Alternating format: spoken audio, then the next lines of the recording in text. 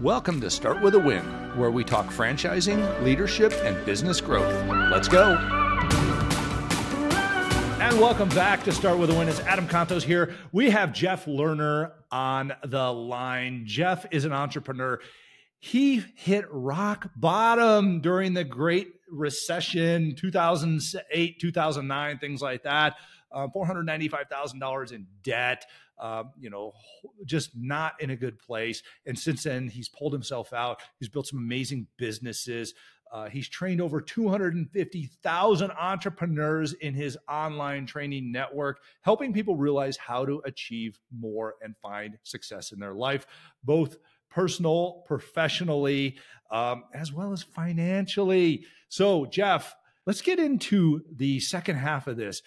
We've been talking a lot about minimum necessary, how a lot of us have kind of trained ourselves to do just what's necessary for survival. Entrepreneurship is not necessary for survival, according to our society. It's go get a job, fill your 401k as much as you can before you hit, the magic retirement age, and then try and scrape by living off of that, which really doesn't create a whole heck of a lot of income, as we all know, which is why we have so many entrepreneurs on this show. Jeff, I want to dig into going to maximum possible and achieving great things. You've coached hundreds of thousands of people through this. First of all, what does maximum possible mean to an entrepreneur? And how do we fit this A word, accountability, into that in order for us to start achieving these things? Maximum possible to me basically just means doing what you're put on this earth to do. And like, if people believe that, they'll do it. If they believe anything less than that, they won't. And so I think to get to maximum possible, you really have to endure some soul searching and be like, why am I on this earth, man? Is survival where it's at? Because you can survive with a lot less than maximum possible. Right. Why? So, we've been obviously trained by society, go get a job, make a paycheck, start at minimum wage, and maybe get a few raises here and there and work your way up a little bit, or go work for a government entity or something like that. And I've been a government worker myself. I was a police officer for quite some time. But as well as an entrepreneur, I started a couple of businesses while doing that, and frankly, doubled and tripled my income as an entrepreneur. Mm-hmm. But, how do we break away from minimum necessary? What is that realization we need to have in order to become something greater financially and freedom wise?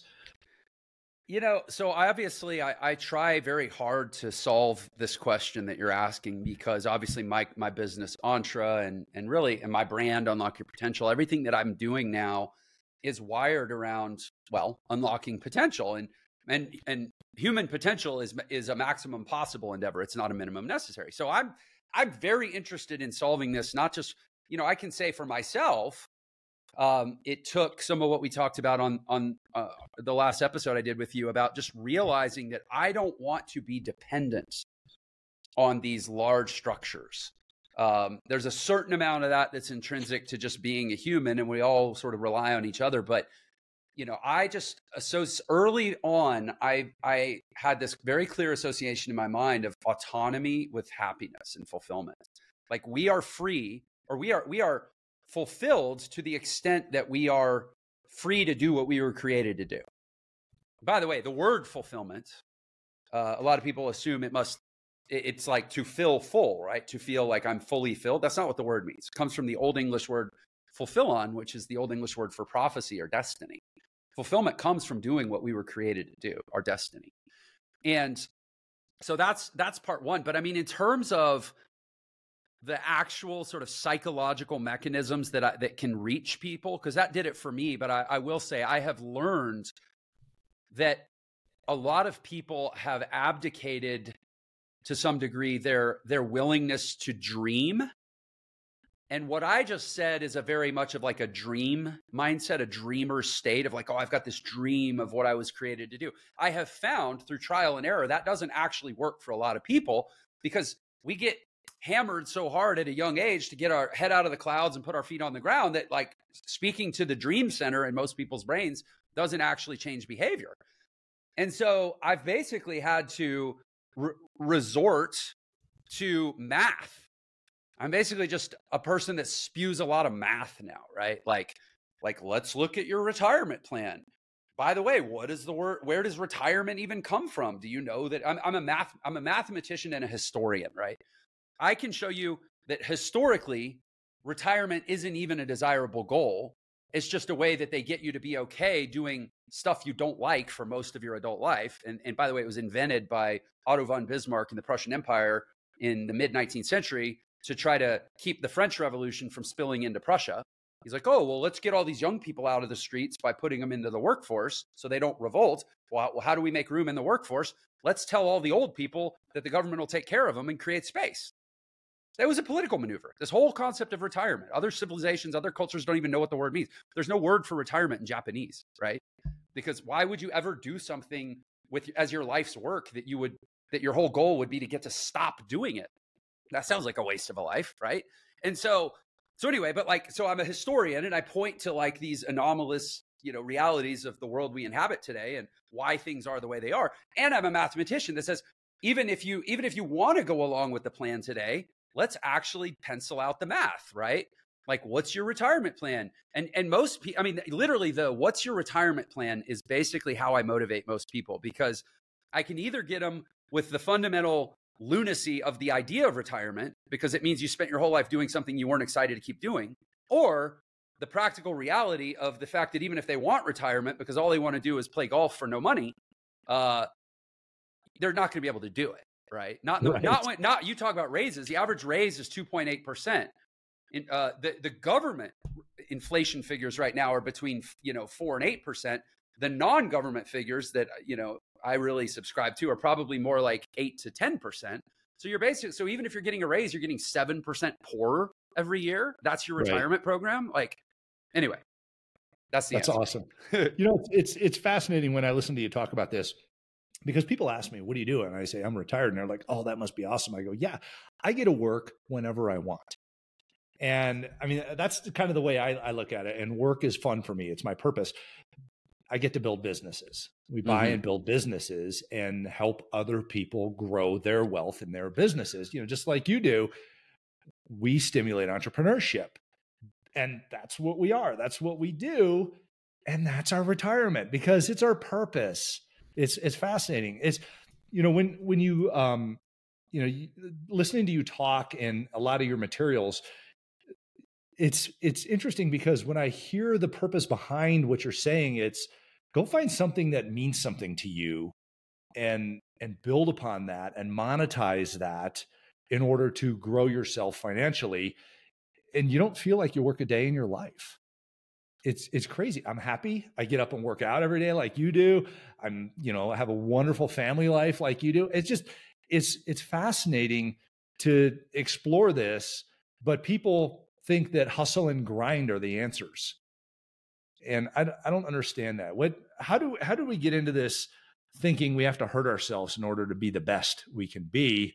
Whereas, mountain climbers enjoy climbing a mountain, but a lot of people who aren't mountain climbers hate climbing a mountain. Same thing with marathon runners. Marathon runners love running a marathon, but non-marathon runners don't love running at all. How do we get to love what we're doing and create that as our purpose and our income? So, yeah, it's a good philosophical question. There's a concept, I referenced the Japanese view on retirement, or lack thereof, a viewpoint on retirement, because they're like, I don't speak that word. But there's another Japanese concept called ikigai, which is a really wonderful concept. Ikigai, if anybody wants to Google it. There's a lot of pretty images of it that visualize it, but it's basically the convergence of four things. There's, what am I good at? What do I enjoy? What does the world actually need? And what can I get paid to do? Perfect. And where those four Venn circles overlap, the nexus of that is called your ikigai. And ikigai is basically the Japanese word for like a unique purpose. And I think you've just got to look at your life through that lens and ask yourself that question, right? And at Entre, this isn't I'm not here to sales pitch Entre, but at Entre, we have a process for helping people go through that, because The answer is in there. The breadcrumbs, or I have a friend, Dov Baran, that talks about the red thread that's woven through your life, or the breadcrumb trail, or the whatever. I'm even wearing a shirt called Insight. Right, this is one of our events where we show people how to have sight within, how to go within. The answer is in there. There is something in you that you like to do, that you're naturally wired to do, that actually has some need or positive demand in the world, and that there's a viable economic model associated with, right? And I think the problem isn't so much finding the answer. The problem is surrendering to the question. If most people will go through a path of introspection, they'll state that question, they'll stake that question as the singular objective of their life is to find the answer to that question, because the life that they want is on the other side of answering that question. So it doesn't mean it's the only thing that matters to them. It's the precursor for everything that matters to them, right? And if they'll live that life until, and this is why I know we talked in our last episode about the 3x3 success matrix, the life operating system, and then ultimately that fourth P of purpose. You don't just decide to be clear on your purpose one day. There's a battle readiness, because frankly, if you were clear on your purpose today, but you haven't been training for it, you don't have the cash in the bank or the muscles on your bones or the clarity of mind or the communication ability. If I showed you your purpose crystal clear today, you might not be in shape to go after it. You might just go get your butt kicked. You might fail at your purpose because you're not in shape. So you got to start living a certain way to create stability, to create predictability, to create compound growth and development in all the major areas of life. And then be constantly doing reflection, introspection, and I say creation. Typically, your purpose will emerge through the process of creation.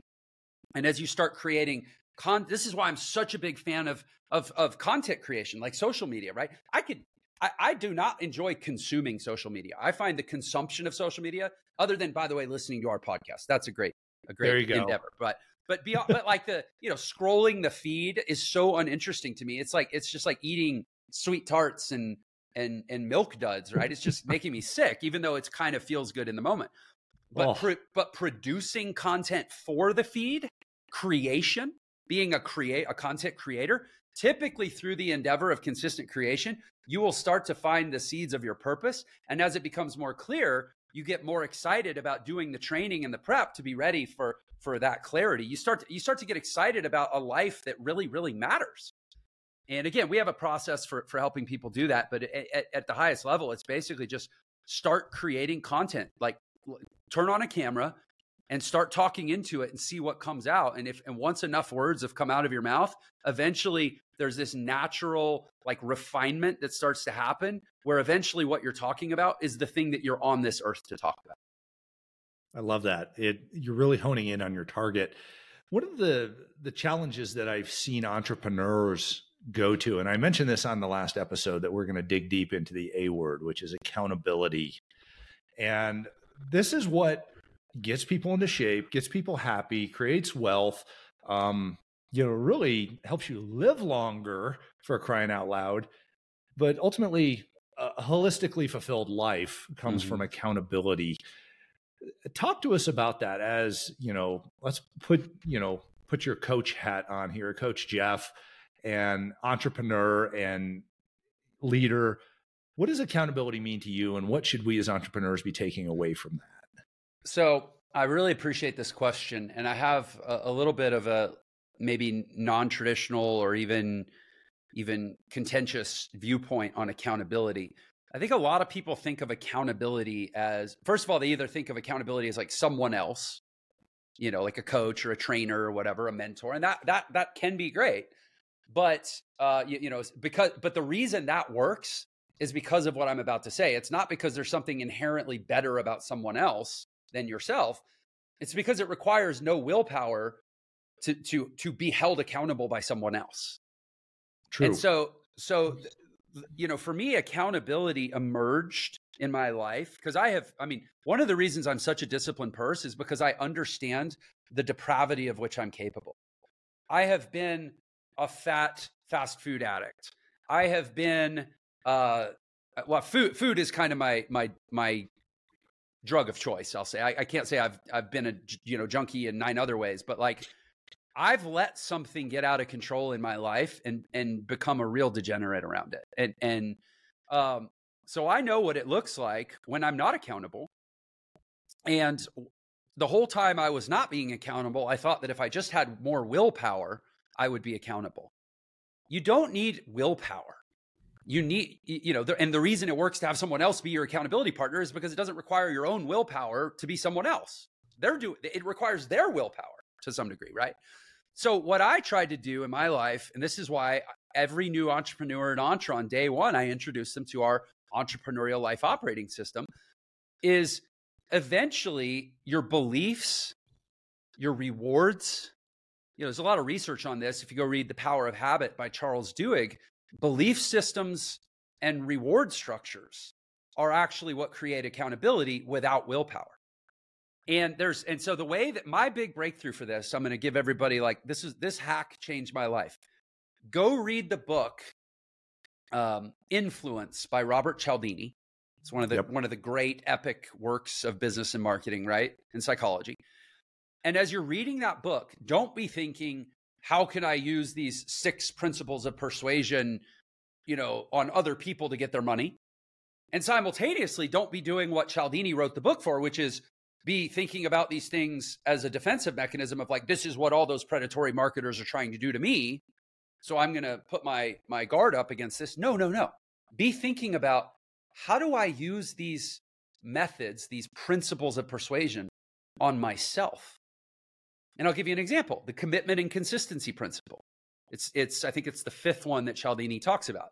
He talks about how if you can get somebody to put like a little sign in their front yard that's like, Mothers Against Drunk Driving, then 2 weeks later, they'll be more willing to put a bigger sign in their front yard, like a freaking banner that blocks the view of the house, than they would if you had just asked them in the first place to put up the bigger sign, right? Commitment and consistency. We make smaller commitments.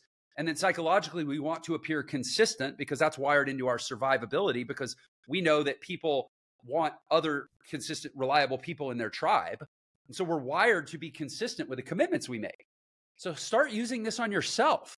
If you want to quit smoking, go update your social media status with a picture of yourself like hitting it, and change your status to just smoked my last cigarette. Tell the world, right? And now we will do a lot more to avoid appearing as an inconsistent hypocrite than we will typically do to avoid, satisfying our super ego that we're working really hard and we feel good about it, right? So start using these principles of persuasion to do things in your life that create positive pressure to be the person that you're trying to become. And that's how you take the willpower out of accountability, is you start using the psychological principles of persuasion on yourself the way marketers use them on you. I love that. And I look at this as, first of all, go get the book. Dr. Robert Cialdini is a great guy. He's Arizona State University social psychology professor. I've spent some time on the phone with him and hired him to come speak. Great mind. He actually has a 6th factor of influence now. So you have to get his book Persuasion for that one. Oh yeah. So both Jeff and I are huge fans of these psychological principles. Jeff, let's take this accountability and roll it into busy versus productive, because it seems that a lot of entrepreneurs fall into this busy space. You mentioned, just thumb scrolling on social media, things like that. I'll ask a salesperson, hey, what have you been up to? I've been busy prospecting. You're like, where have you been prospecting? Well, on Facebook. Okay, did you post some ads, or how did you prospect? Oh, I was looking for customers. No, you weren't. You were surfing Facebook is what you were doing. So take all of this commitment, consistency, accountability, and roll this into, how do we become productive instead of just busy? Well, first of all, as long as it's LinkedIn, then it's prospecting. Okay. I know, like people, like how many professionals let themselves off the hook for their social media fixations by saying, "Whoa, it was LinkedIn." So, right. You looking for a job or what? Yeah. So let's call that out first of all. But no, I mean, this is why, again, I default to the matrix. the not the matrix, like the movie, the 3x3 success matrix, the origin of my life operating system that we listened to or that we talked about in the previous episode. Yeah. The Morpheus, I caught that, red pill, blue pill. But no, because remember I said accountability comes from, or discipline comes from your beliefs and your reward structures, right? And so I basically use this philosophy to create rewards in my life. But fundamentally, I've installed a belief. I believe so powerfully in the law of compounding that I'm willing to live this very simple daily process, which is my morning routine, which I can explain what my morning routine is, but it doesn't really matter. The point is that we'll get to that. Okay.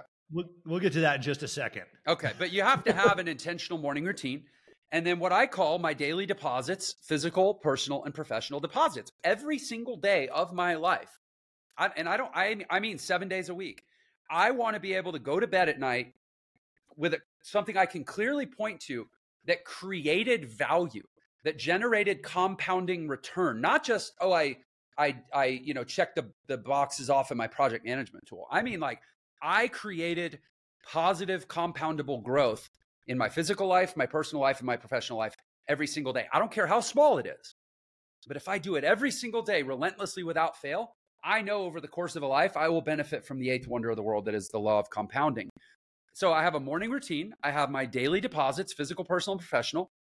And I have something I call taking my nap, which is what I do before I go to bed, which is nightly assessment and planning, where I look back at my day and I basically say, did I do my morning routine? Did I make my physical, personal, and professional deposits? And then I look ahead at the next day and say, okay, do I have everything set up so that tomorrow morning I can hit the ground running? Because right out of the gate, first thing in the morning, you're like, it's the whole eat the frog principle. Like, your day is determined in the first 5 minutes.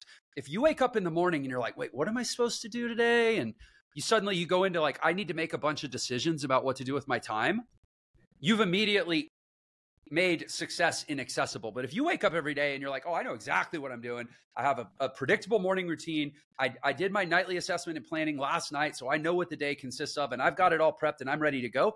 Then you get right into production first thing. So all of this is designed to reduce as much as possible with the ideal of elimination of the need to make decisions. Like, I love it. When I show you my phone, this is my day. I don't know, who's listening or who's looking. Yeah, I mean, it starts for our listeners. It starts at 4 a.m. and all the blue up there, that's my morning routine. And it's scheduled. I actually am going to be on a plane tonight until almost 9 o'clock. But like, I don't have to ever decide what I'm going to do with my time because I already built what's called a schedule. By the way, the root word of the word schedule is the Latin schedula, which means a slip of paper. So take the hint, write it down. The word for schedule literally means paper. If it's not written down, it's not a schedule, it's a hope.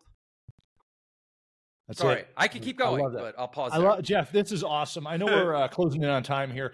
I have a question I ask all of our amazing guests. The past 2 episodes have been incredible, unpacking how to become a great entrepreneur, a great leader, find a more fulfilling life. And you mentioned it before, but I have a question I ask every one of our guests, and that's, how do you start your day with a win? What does that morning routine look like? Oh, wow. I swear to the audience, we didn't plan this. But yeah, my morning routine is the linchpin of my life. So, I mean, and I'll read it off to you. I get up at 4 a.m. Says from 4 to 4:30, prayers and gratitude. I start the day remembering that whatever, I'm blessed to have found my purpose, but I'm not the one that created it. And most of that is actually gratitude. I think about the people I'm grateful for and ask for, blessings over them. Then I have audiobook / podcast listening. So I actually start the day with one of these.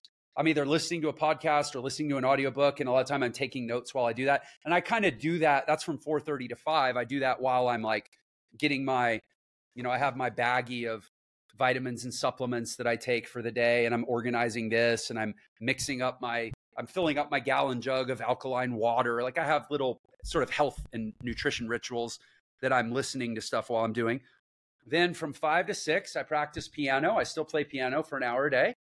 And then from 6 to 7:30, it says mobility, but really it's like going to the gym. It's basically cardio and stretching. Sometimes I do jump rope, but it's all focused on pliability and body mechanics. I actually lift because I don't eat until noon.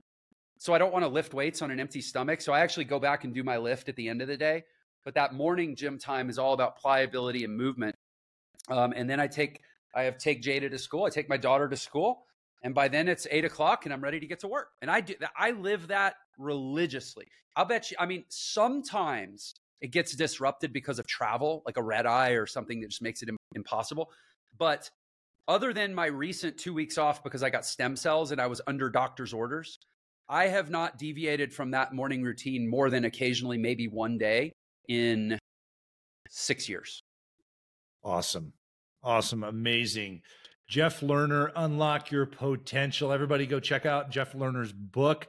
You can find Jeff at jefflernerofficial.com.